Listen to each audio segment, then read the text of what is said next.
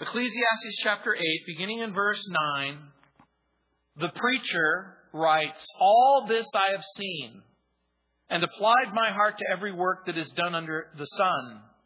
There is a time in which one man rules over another to his own hurt. Then I saw the wicked buried, who had come and gone from the place of holiness, and they were forgotten in the city where they had so done. This also is vanity.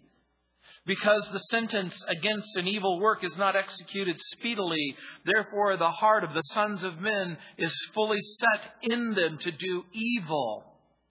Though a sinner does evil 100 times, and his days are prolonged, yet I surely know that it will be well with those who fear God, who fear before Him. But it will not be well with the wicked, nor will he prolong his days, which are as a shadow, because he does not fear before God. There is a vanity which occurs on earth, that there are just men to whom it happens according to the work of the wicked. Again, there are wicked men to whom it happens according to the work of the righteous. I said that this also is vanity, so I commended enjoyment, because a man has nothing better under the sun than to eat, drink, and be merry. For this will remain with him in his labor all the days of his life, which God gives him under the sun. When I applied my heart to know wisdom, and to see the business that is done on earth, even though one sees no sleep, day or night, then I saw all the work of God, that a man cannot find out the work that is done under the sun. For though a man labors to discover it, yet he will not find it. Moreover, though a wise man attempts to know it, he will not be able to find it." Remember what the book of Ecclesiastes is about. It's about the meaning of life. And in his exploration, the preacher begins to examine the boundaries where human wisdom begins and ends. And so, if we, as human beings, with human reason, try to think through to the very limits of our ability to think through things, we come to a barrier, an impossible barrier. In other words, with human reason alone, we can't understand the meaning and the purpose of life. And so the preacher has concluded in this book that wealth doesn't satisfy in chapter 2. Wealth and pleasure don't ultimately satisfy in verses 1 through 11. Death comes to us all in chapter 2, verses 12 through 23. And then upon further examination, the preacher suggests God has a purpose in what's been called the cycle of life in chapter 3. Wealth and pleasure can glorify God, used properly in verses 4, 5, and 6. Wisdom from God is better than a life that's lived foolishly apart from God. We discover in chapter 7, chapter 8, chapter 9, chapter 10. In chapter 8, the preacher examines the benefits of humility and practical wisdom. As a matter of fact, the book of Proverbs warns the reader about having an exaggerated sense of our own intellectual capacities and wisdom. In the book of Proverbs, chapter 3, verse 7, chapter 12, verse 15, chapter 26, verse 5. If you have your Bible, you might just go to your left, past the book of Psalms, a little bit further left to chapter 3, verse 7, where it says, "Do not be wise in your own eyes. Fear the Lord and depart from evil." In chapter 12, verse 15, if you just turn a couple more pages to chapter 12, verse 15, it says, "The way of a fool is right in his own eyes, but he who heeds counsel is wise." In chapter 26, verse 5, as you turn even further, it says, "Answer a fool according to his folly, lest he be wise in his own eyes." The prophet Isaiah warns in Isaiah chapter 5, verse 21, "Woe to those who are wise in their own eyes and prudent in their own sight. So the preacher began the chapter with a look at authority and the way to deal with authority, particularly when that authority is doing things that are weird or wicked. Whether we're going to obey or disobey, whether we're going to submit or defy, whether we're going to exercise discernment or the lack thereof. There are other two broad issues that the preacher addresses again at the end of this chapter. Inequity or injustice in verses 10 through 14.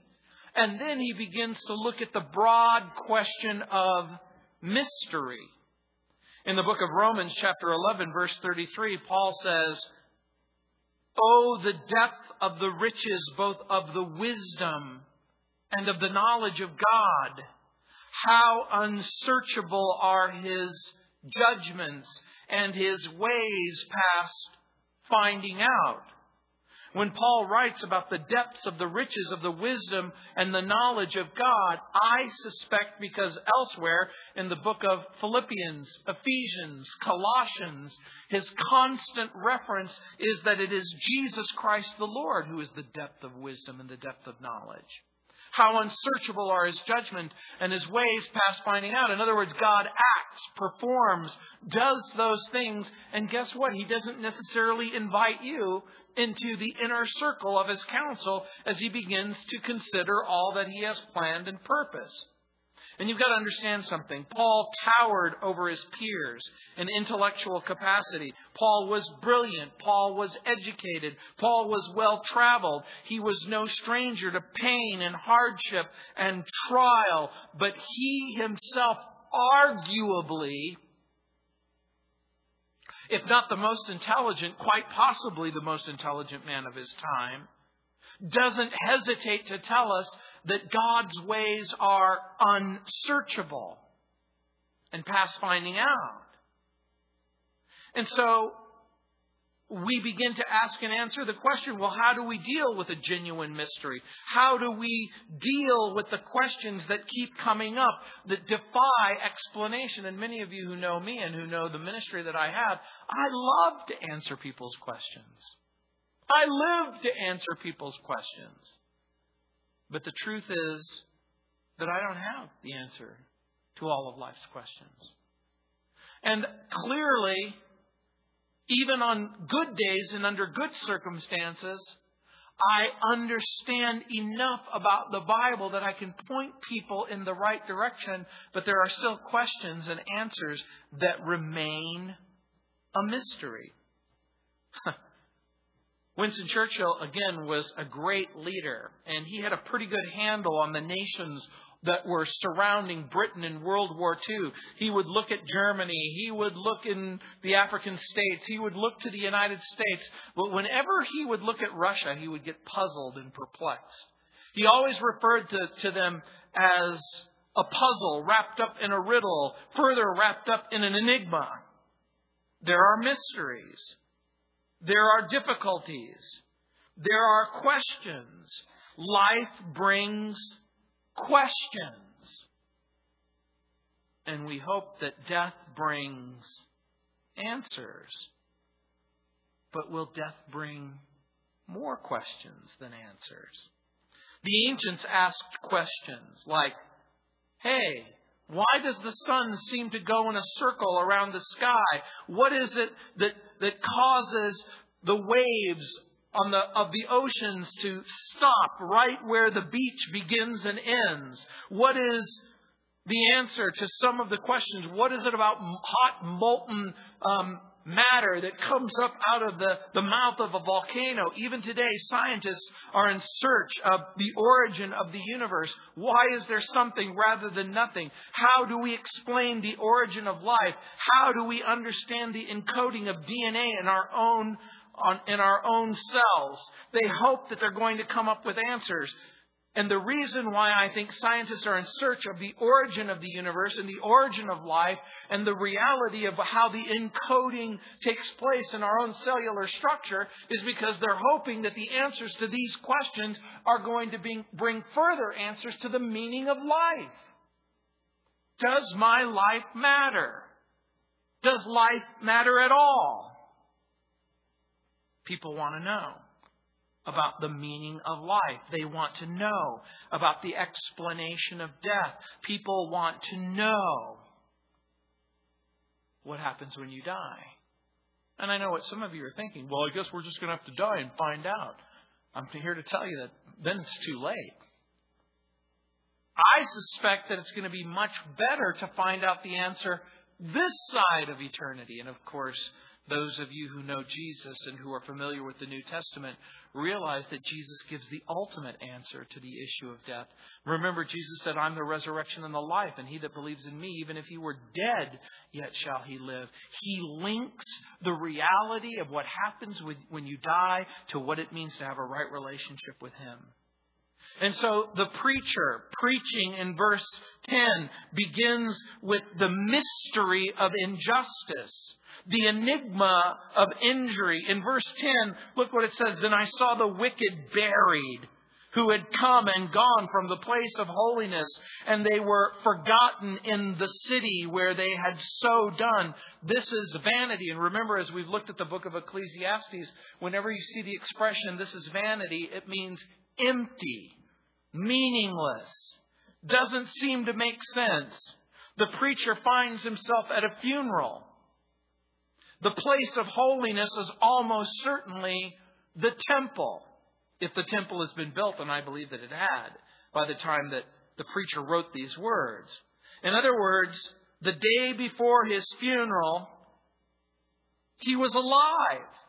He was walking around like living people do. He went up to the temple. He was a religious observant Jew, and he did the things that a religious observant Jew does when they're alive. Almost everyone here, I suspect, has known someone who was alive and then they died. And maybe even right now you're thinking about the day before they died or the couple of days before they died. And you remember that they were doing things that normal people do. They were walking around. They were talking. They were doing this or they were doing that. And so when he basically says they had come and gone, I suspect it's the Temple Mount. And the mystery that he's talking about is this mystery of the unjust triumph. How is it that a wicked man's deeds are so quickly forgotten? In verse 10, The New Living Translation gives us a little bit more clue concerning what's going on. It reads, I have seen wicked people buried with honor, yet they were the very ones who frequented the temple and are now praised in the same city where they committed their crimes. Do you understand what Solomon is saying? How is it possible for a person to live a wicked life, be praised at his funeral, and everybody forgets what they've done? And I know what some of you are thinking. I've been to a funeral, and I went to grandma or grandpa's funeral, and they did these bad things or those bad things. I went to my uncle or my aunt's funeral, and yes, they did these bad, wicked things, but they're dead. I mean, what does it matter? They're dead, they're gone. Isn't it better just to forget about what they've done? The Living Bible paraphrase says it this way. I have seen the wicked buried, and as their friends returned from the cemetery, having forgotten all the dead man's evil deeds, those men were praised in the very city where they had committed their many crimes. That's odd. I think it captures the sentiment. There's something amazing that happens at a funeral. We begin to see things through a different filter at a funeral. Isn't that right? You begin to put things in a different perspective. Shakespeare, borrowing from Euripides, puts these words in the mouth of the person who's praising Julius Caesar. He says, quote, the evil that men do lives after them. The good is often interred with their bones. Solomon says, no! Just the opposite. The good that human beings do live after them, and the evil that they've done is often buried with them. And to make matters worse, people just forget the evil. It bothered Solomon. He calls it madness. We call it mystery. And so he's looking for an explanation. In verse 11, he says, because the sentence against an evil work is not executed speedily, therefore the heart of the sons of men is fully set in them to do evil. In other words, some people seem to think that because God doesn't immediately and dramatically punish sin, that they're safe to do what's wrong. Don't you ever wish that the consequences were immediate and dramatic? Just like when you were a kid and your mom says, touch it and find out what's going to happen. Or your mom said, wait till your father gets home. Or did you have one of those kind of parents who had a belt or a switch or other object in which to persuade you to do that which is right and correct? That's the point that he's basically saying.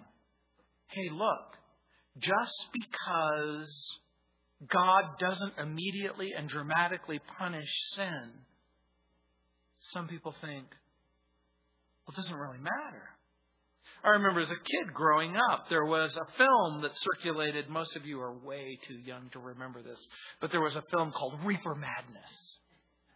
And Reefer Madness said if you smoked marijuana, you would go crazy. That you would experience a psychotic break with reality. And you would probably wind up in a mental institution. And some people said, I don't necessarily believe that film. And they did smoke marijuana. And they noticed that there wasn't an immediate psychotic break. And we thought, hey, look, I smoked marijuana and I didn't die and I didn't have a psychotic break with reality. And, what they said, it's a gateway drug and I smoked marijuana and the very next day I was shooting heroin into my veins. It didn't seem to work out that way. We warn individuals. If you sin, there will be consequences. And then we do sin and we don't experience those consequences right away. And we think, well, you know what? Maybe mom and dad weren't right. And so we seemingly get away with things. We do things and the consequences aren't immediate and dramatic. I heard about a person who took LSD and pitched a perfect game. No kidding. He said, I couldn't see the catcher and I couldn't even see the batter. He said, I just talked to the ball and the ball told me which way to go. See, you're laughing because of the absurdity of such a thing. A person engages in premarital or extramarital sex. Don't do it. You'll be ruined forever. You'll get a venereal disease. You'll acquire AIDS. And it doesn't happen. And you think, wow, it didn't happen. What happened here? It doesn't feel like something substantial has happened to me. And we forget that the physical things, the social things, the sinful things, the rebellious things that we do, that it begins to accumulate, if you will. The person gets the idea, hey, things didn't happen the way I thought it was going to happen, so I'll do something worse. Because life doesn't come to a crashing halt, because they're not immediate consequences, the individual begins to escalate the bad behavior. In his poem, The Present Crisis, James Russell Lowell writes, quote, truth forever on the scaffold, wrong forever on the throne. No, truth isn't supposed to hang and wrong isn't supposed to reign. In other words, if you grew up in the world in which I grew up in, you were taught crime doesn't pay. Cheaters never prosper. You're not supposed to get away with this. The bad guys are supposed to lose and the good guys are supposed to win. Does it always happen that way? No, it doesn't. And it drove Solomon crazy. People cheat and seem to get away with it. Solomon sees the criminal hanging out with the solid citizen as if he were one of them.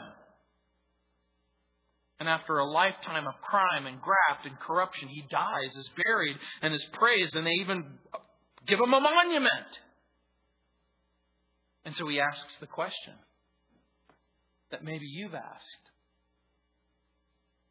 Does it pay to be good? Does it pay to be decent?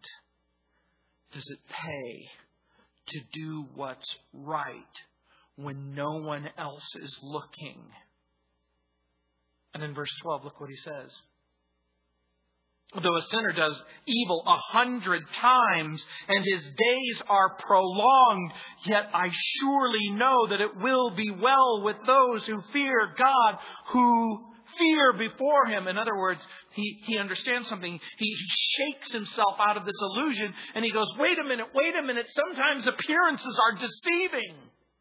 A person can continue in what seems like unrepentant sin, but the man of faith isn't overwhelmed or dismayed by the mere appearance that this sin is going unpunished.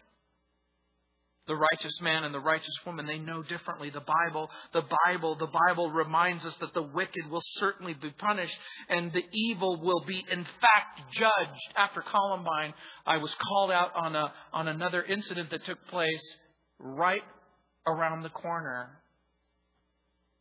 at a Subway sandwich shop. 2 young students at Columbine High School were quite literally murdered. They were executed. And they never picked up a suspect. They never found a person who did this. No one's ever been charged for the crime. No one has ever served a single day of jail time for 2 murders. It looks like they got away with it within a few hours. I remember I was being interviewed on TV and I looked right into the camera and I said, the person who did this will pay. Maybe not here and maybe not now. Here's what I said. Be sure that your sin will find you out. It may look like you're going to get away with it. It could quite possibly happen. Is it possible that a person can go their whole life, commit a crime, never get caught, never get sentenced, never go to jail? But Solomon said, I surely know that it will be well with those who fear God. Appearances are deceiving. The Bible reminds us that it's not true. The wicked will be punished. Those who do evil will be judged. The preacher writes, yet I surely know that it will be well with those who fear God, who fear before Him. A.H. Strong in his Systematic Theology has a poem that he quotes written by a guy named Brooke, Stopford A. Brooke. He writes, 3 men went out one summer night, no care had they or aim, and dined and drank, ere we go home, we'll have, they said, a game. 3 girls began that summer night a life of endless shame, and went through drink, disease, and death as swift as racing flame. Lawless and homeless, foul they died, rich and loved and praised the men. But when they all shall meet with God and justice speaks, what then? Oh, look at these girls. Their lives were ruined. Oh, look at these guys. They went to the best schools, and they played on the best teams, and they had the best jobs, and they had the greatest life. But there's an accumulation taking place. All that we say, all that we do. Jesus in the New Testament says, there's not anything spoken that won't be shouted from the rooftops. In verse 13 it says, but it will not be well with the wicked, nor will he prolong his days which are as a shadow, because he does not fear before God. My granny used to say, child, if you come on a possum, it'll pretend to be dead. And if you come upon a hypocrite, he'll pretend to be alive. Not everything that pretends to be dead is. And not everything that pretends to be alive is.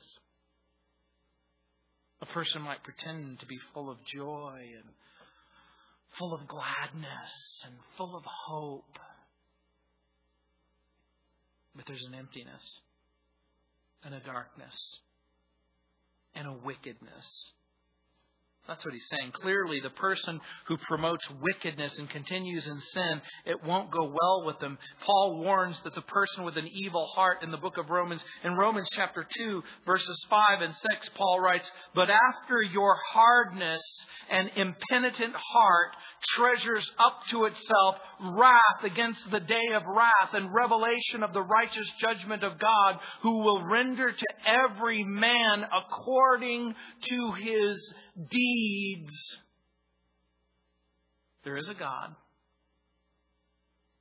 He is fair. And He is just. And He will render to each and every person according to their deeds. In verse 14 it says, there's a vanity which occurs on earth, an emptiness, a meaninglessness. What seems like an empty, meaningless thing. There is a vanity which occurs on the earth that there are just men to whom it happens according to the work of the wicked. Again, there are wicked men to whom it happens according to the work of the righteous. I said this is also empty. Now think about what the preacher is saying. He's talking about the mystery of unfair consequences. He's asking the question that's been asked over and over again. Why do good things happen to bad people and bad things happen to good people? Why is it that things seem to be switched around? How is it possible that a missionary gets murdered in Africa and a murderer lives in the witness protection program? How do you explain that? How is it possible that the rich get rich by unfair practices, but the person who's honest and moral remains poor even when they exercise honesty and integrity? Is honesty and integrity always rewarded? No. Is deceit and wickedness always discovered? No. Here's what the Living Bible says. It puts verse 14 this way. Providence seems to treat some good people as though they were wicked, and some wicked people as though they were good. How is it possible for a pastor on vacation to be killed in a head-on collision, and a pimp and a prostitute ride in a limousine unscathed and unharmed? Rabbi Harold Kushner wrote a book that became really famous, entitled When Bad Things Happen to Good People. I certainly don't agree with his conclusions, but his thoughts struck a chord literally with hundreds of thousands of people across our country. He writes, and I'm going to quote at length, quote, "There is only one question which really matters. Why do bad things happen to good people? All other theological conversation is intellectually diverting. Virtually every meaningful conversation I have ever had with people on the subject of God and religion has either started with this question or gotten around to it before long. The misfortunes of good people are not only a problem to the people who suffer and to their families, they are a problem to everyone who wants to believe in a just and a fair and a livable world. They inevitably raise questions about the goodness and the kindness, even the existence of God. Does a good God, does a kind God exist?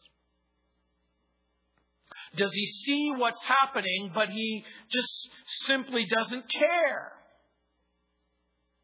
Or does He care, but He just simply doesn't have the power to intervene? By the way, that's the conclusion that the rabbi came to. That there is a God. That He sees. That He cares. But in Rabbi Harold Kushner's world, this God who is there and who sees and cares is powerless to do anything about it. No wonder people read the book. On my radio program, a person called and he said, I need an explanation. I need an explanation for the mother who killed her own children because they misbehaved. I need to know if this person is mentally ill? Is the person demonically possessed? How am I to understand how what seems like normal people can do the most extraordinarily wicked things? How is it possible that someone can play what seems like a cruel practical joke that winds up killing the victim? How is it possible that a girl and a guy get married, and as they leave the wedding and they begin to drive down the freeway, a drunk driver crosses over the median, smashes into the car, and she's sent through the windshield only to die on the very day that she's married? I wish I could say I was making this up, but I'm not. These are all things that have happened, and worse things probably that you can think of. The rabbi writes, quote, "Does God, quote, temper the wind to the shorn lamb, unquote? Does He never ask more of us than we can endure? My experience, alas, has been otherwise. I have seen people crack under the strain of unbearable tragedy. I have seen marriages break up after the death of a child because parents blamed each other for not taking proper care, or for carrying the defective gene, or simply because the memories they shared were unendurably painful. I have seen people made noble and sensitive through suffering, but I've also seen many more people grow cynical and bitter. I've seen people become jealous of those around them, unable to take part in the routines of normal living. I've seen cancers and automobile accidents take the life of a member of one family and then functionally end the lives of 5 others who could never again be the normal, cheerful people they were before the disaster struck," unquote. And so the rabbi thinks, I don't know what to think, and I don't know what to believe. Is God there? Does God care? Is it possible that He's simply not strong enough or powerful enough to avert the disaster? But this is not what the Bible says. The Bible indicates that God is good and that God has a plan. So we're left with a mystery. Well, why doesn't God do something? And I only have a partial answer. And the partial answer is God has done something. That even though it seems unresolved at this point, and it seems unfair at this point, and it seems inequitous at this point, God does have a plan, and He does have a purpose, and that God has made a mechanism so that sins can be forgiven, so that people can experience peace and joy and hope and a reconciliation with the Father. Why doesn't God reveal His plan and His purpose then? Well, again, the Bible says, in part, He has. What's His plan? To forgive you. What else? To reconcile you. What else? To create a mechanism so that your heart could be filled with hope and in the knowledge that your life matters and it's going somewhere and it's going to end up somewhere. Well, why can't He make me understand? Paul writes, we see through a glass darkly. We peer through a fog. And we see what looks like a light. But we have incomplete understanding. We see what looks like evil having a temporary victory. We see the unfair circumstance. We remember Ecclesiastes chapter 3, verse 10 earlier.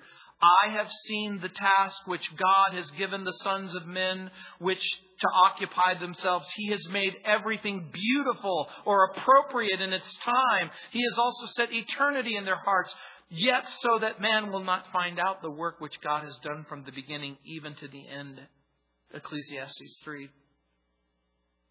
There's this sense that there's something more than the temporary and the temporal. That there is something eternal. He's made everything beautiful. And so here is what we begin to understand. If we don't have an eternal perspective, we can easily be crushed. We can easily wring our hands and demand that God give us an explanation that makes sense to us. Ruth Harms Calkin wrote, "Lord, I'm drowning. In a sea of perplexity, waves of confusion crash over me. I'm too weak to shout for help. Either quiet the waves or lift me above them. It's too late to learn how to swim." You ever felt that way? Lord, I'm drowning. There is a sense in which we're trying to make it make sense. And so Solomon writes in verse 15, he says, "So I commended enjoyment, because a man has nothing better under the sun than to eat, drink, and be merry, for this will remain with him in his labor all the days of his life, which God gives him under the sun." If you haven't read the entire book, and if you haven't read the beginning of the chapter, you might misunderstand what you just read. Is the preacher saying, hey, look, in the midst of all of this mystery, iniquity, wickedness, and unfairness, I just said, you know what? I'm just going to eat, drink, and be merry. Hey, since I don't know the answers, I might as well just simply indulge myself. In a world where there's unjust triumph, in a world where there is unfair consequences, these seem to be my choices. I'm going to become bitter and cynical and angry, or I'm going to have some fun. Is that what he's saying? I don't think so. I don't think that the preacher has decided to embrace raw hedonism. That is, of course, if you read carefully and you emphasize the end of the verse, look what it says. "For this will remain with him in his labor all the days of his life, which God gives him under the sun." I think a more fair reading is the simplicity and the contentment that comes from life's simple pleasures when your grandma comes to you, or your uncle comes to you, or some wise person comes to you and says, "Sweetie, you can't get bitter and angry and cynical. Life goes on. We still have to eat, and we still have to drink, and we still have to find some sort of satisfying way to experience joy and goodness and hope." So what are our options? Bitterness? Cynicism? In verses 12 and 13, the preacher speaks of a different perspective, a willingness to embrace the long view, God's view. Does the Bible teach that God is sovereign? Yes. Does the Bible teach that in spite of inquiry and mystery, there's a God, a sovereign God who's behind the scene, causing all things to work together for good for those who love Him, who are the called according to His purpose? Is there a God like that? Yes. If Romans 8:28 is to be believed. Maybe you've been in a situation with a family member or a friend sharing the gospel, and the family member or the friend said something like, "You know what? Just stop. I don't see any evidence of God's goodness. I don't see any evidence that the evil are punished and the good are rewarded. And I'm not going to take any chance of giving up my pleasure now and my enjoyment now. I'm going to go for the gusto. I'm going to enjoy life. As far as I know, this is the only life that I have." What will you say to him or her? What response will you give them? Will you tell them the truth? Will you say, I don't have all of the answers to life's questions. By the way, when you say that, when you say, I don't know the answer to all of your questions, are you weakening your Christian testimony or biblical faith? Are you suggesting even for a moment that because you don't have all of the answers to all of life's questions, that the answers that you do have are somehow less important or less real? I don't have the answers to all of life's questions, but I do know this, that your life is meaningful and that God is good and that sins can be forgiven and that hell is a real place that has to be avoided at all costs and heaven is a real place. Even a fair-minded scientist, even a fair-minded philosopher, they will tell you that there are mysteries and inquiries and questions that they don't have an answer to.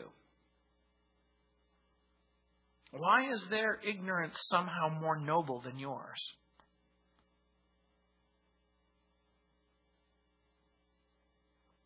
Here's what we know, that God's judgment is tied to God's timing. I don't know the answer to all of life's questions, but I do know this, that there is an answer and the answer will unfold. There will come a time where you will stop seeing darkly, but then you will see clearly face to face. In verse 16, look what it says. When I applied my heart to know wisdom and to see the business that is done on earth, even though one sees no sleep day or night, we might paraphrase this, when I gave my heart to know wisdom and to see the task which was done on the earth, the idea of human beings working, even though one should never sleep. In other words, he's basically saying, even if I devoted the rest of my life, I never ate, I never drank, I never slept, I never did anything else other than just simply pursue this question. After I saw the work of God, I concluded that man cannot discover the work which has been done under the sun. Do you know what this is? Solomon, the smartest person who's ever lived, admission. It's his way of saying, even if I devoted all of my life and all of my energy and all of my vast intellectual capacities to answering life's most important questions, I could never get it done because no one can know everything about everything except God and Google. No, I'm just teasing. Google doesn't know everything. But we sometimes feel that way, don't we? Google is everywhere and knows everything. No. As a matter of fact, even though man should seek laboriously, he will not discover. And though the wise man should say, I know, he cannot discover. In other words, there's two kinds of people. Those who say, I know, and they really don't. And the person who says, I don't know. And I don't know when I'll know. In verse 17 it says, Then I saw all the work of God, that a man cannot find out the work that is done under the sun. For though a man labors to discover it, yet he will not find it. Moreover, though a wise man attempts to know it, he will not be able to find it. I want the answers to all of life's mysteries. I want to know if Bigfoot is real. I want to know if a UFO really crashed in Roswell. Well, prepare to be disappointed. I know you want to know everything about everything. I understand more than you can even imagine the need to know. But there are things that God has chosen not to reveal the answer. So how are we to answer questions that seem like mysteries or circumstances that seem to make no sense? We may not be able to solve the mystery or change the circumstance. But there is one thing. Listen carefully.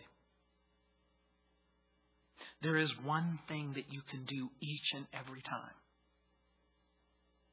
There's one thing that you can do each and every time. There is something that you have control over in every difficulty, in every circumstance, in every mystery. You can change your perspective. Did you know that? Each and every time you can say, I'm going to try to think about what's happening in terms of what God would have me to do. And you know what I've discovered? That includes admission that we're fallen and human. I'm a sinner saved by grace. I'm a human being. I may be redeemed. I'm redeemed by the blood of the Lamb. The Bible says that I have the mind of Christ. The Bible says I can do all things through Jesus who strengthens me. But I am a human, and with humanity comes limitations that comes with being human. We're limited by our reason. We're frail in our bodies. There's a border between those things that we have answers to and the place where we have no answer. And I'm becoming more and more comfortable not knowing everything. When I was a little boy, I tried to trick the priest. Well, Father, can God make a rock so big that even He can't lift it? Oh, what a bright and clever boy you are, Gino Geraci. Oh, can God make a rock so big that even He can't lift it? Oh, great question. Trying to stump the priest, are you? Is God so stupid to make a rock that even He can't lift it? Would God do something that's stupid? What do you think the answer to that question is? God won't do something stupid, and God can't do anything wicked. And the moment that God chooses to do something, it becomes right in and of itself. We're limited. There's a border between those things that we have answers to and the things that we have no answers to. And the fact that there are limits to reason doesn't mean that our faith and confidence in the answers that have been given to us by the Lord Jesus need to go unheeded. It sounds so simple. For some people, it sounds so trite. Jesus loves me, this I know, for the Bible tells me so. Well, how can you be sure God loves you? Because the Bible says, herein is love, in that while we were yet sinners, Christ died for the ungodly. How could He have started off my existence loving me and then all of a sudden He ceases to love me? We must never give up what we know for what we don't know. We have power to change some things, but not all things. And clearly God has the ability both to control and change all things. And we have the ability to trust His wisdom, to trust His goodness, or to trust His judgment.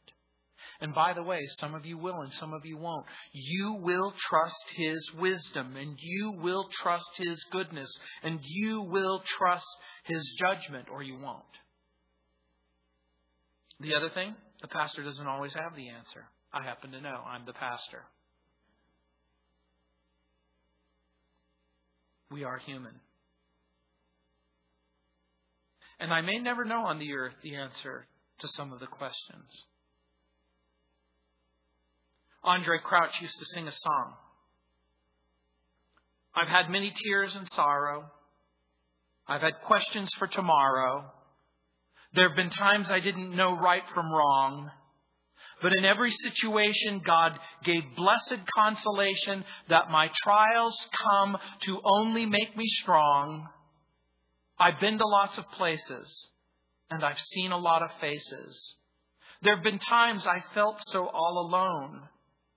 But in my lonely hours, yes, those precious lonely hours, Jesus let me know that I was His own. I thank God for the mountains, and I thank Him for the valleys. I thank Him for the storms He brought me through. For if I'd never had a problem, I wouldn't know that He could solve them. I'd never know what faith in God could do. Through it all,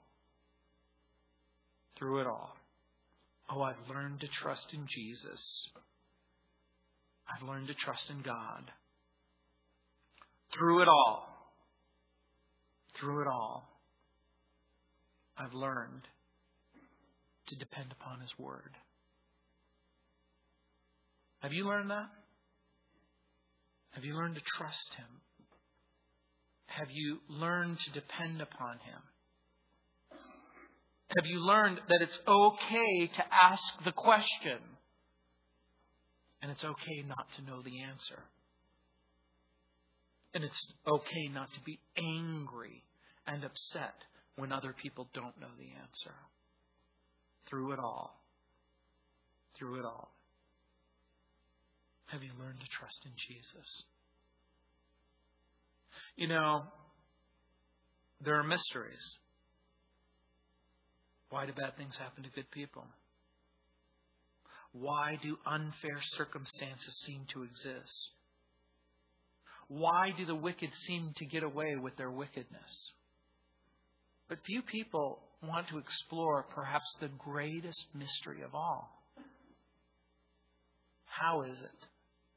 And why is it that God could find the time to love you and to forgive you and to reconcile you and to cleanse you and to give you peace?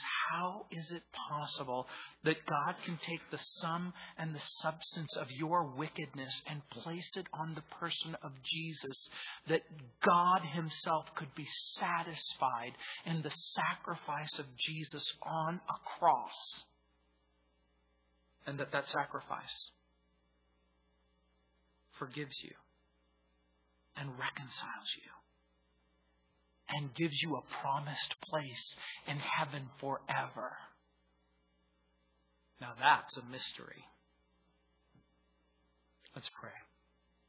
Heavenly Father, Lord, we know that we don't want to be trite or trivialize deep pain and deep sorrow. And Lord, we don't want to make light of the real tragedy and the real horror that people have faced in life. But Lord, we thank You and we praise You and we glorify You. We know, Lord, that there's not a single wicked thing that won't go unpunished, and there's not a single good thing that won't go unrewarded.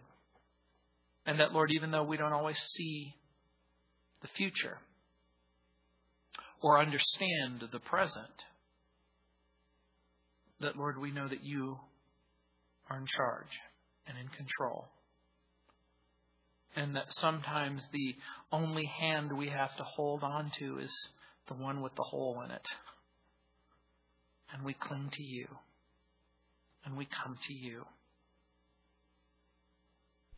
And Heavenly Father, again, I pray for that person. I pray for that man. I pray for that woman who have been going through a dark valley, who have perhaps been in a storm, and who seem to have an unending set of problems. Lord, I pray that You would walk with them and minister to them and love them and be with them, Lord. In Jesus' name.